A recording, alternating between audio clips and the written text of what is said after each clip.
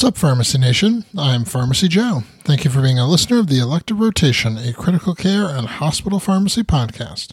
This is episode 624. In this episode, I'll discuss the importance of external validation of clinical prediction models.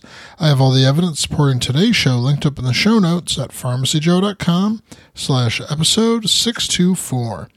When a prediction model is developed, it is only known to be valid in the dataset that it was developed from. In order to determine a prediction model's reproducibility and generalizability to new and different patients, it must undergo a process called external validation.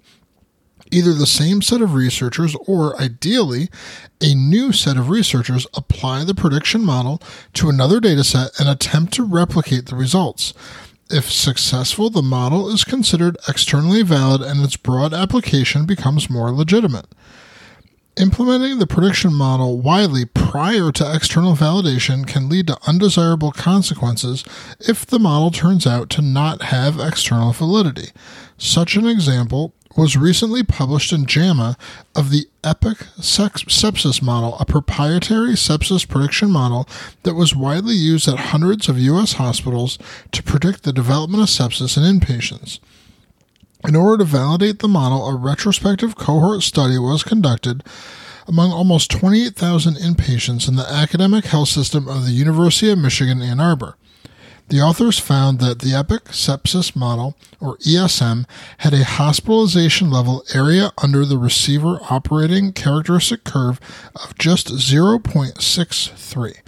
The ESM identified 7% of patients with sepsis who did not receive timely administration of antibiotics, highlighting the low sensitivity of the ESM in comparison with contemporary clinical practice. The ESM also did not identify 67% of the patients that had sepsis, despite generating alerts for an ESM score that should have predicted sepsis for 18% of all patients in the cohort. This created a large burden of alert fatigue. The implications of widespread adoption before external validation of this model are that it did a poor job in predicting the onset of sepsis and contributed to a large number of unnecessary clinical alerts, wasting time, resources, and contributing to alert fatigue. This could happen with any model that's widely implemented before external validation and serves as a warning against implementing a prediction model too soon in the research stage. Whenever you see a new clinical prediction model, be sure to identify whether or when it will be externally validated.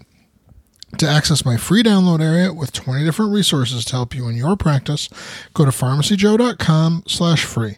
Thank you so much for listening. I'll see you in the next episode of the Elective Rotation.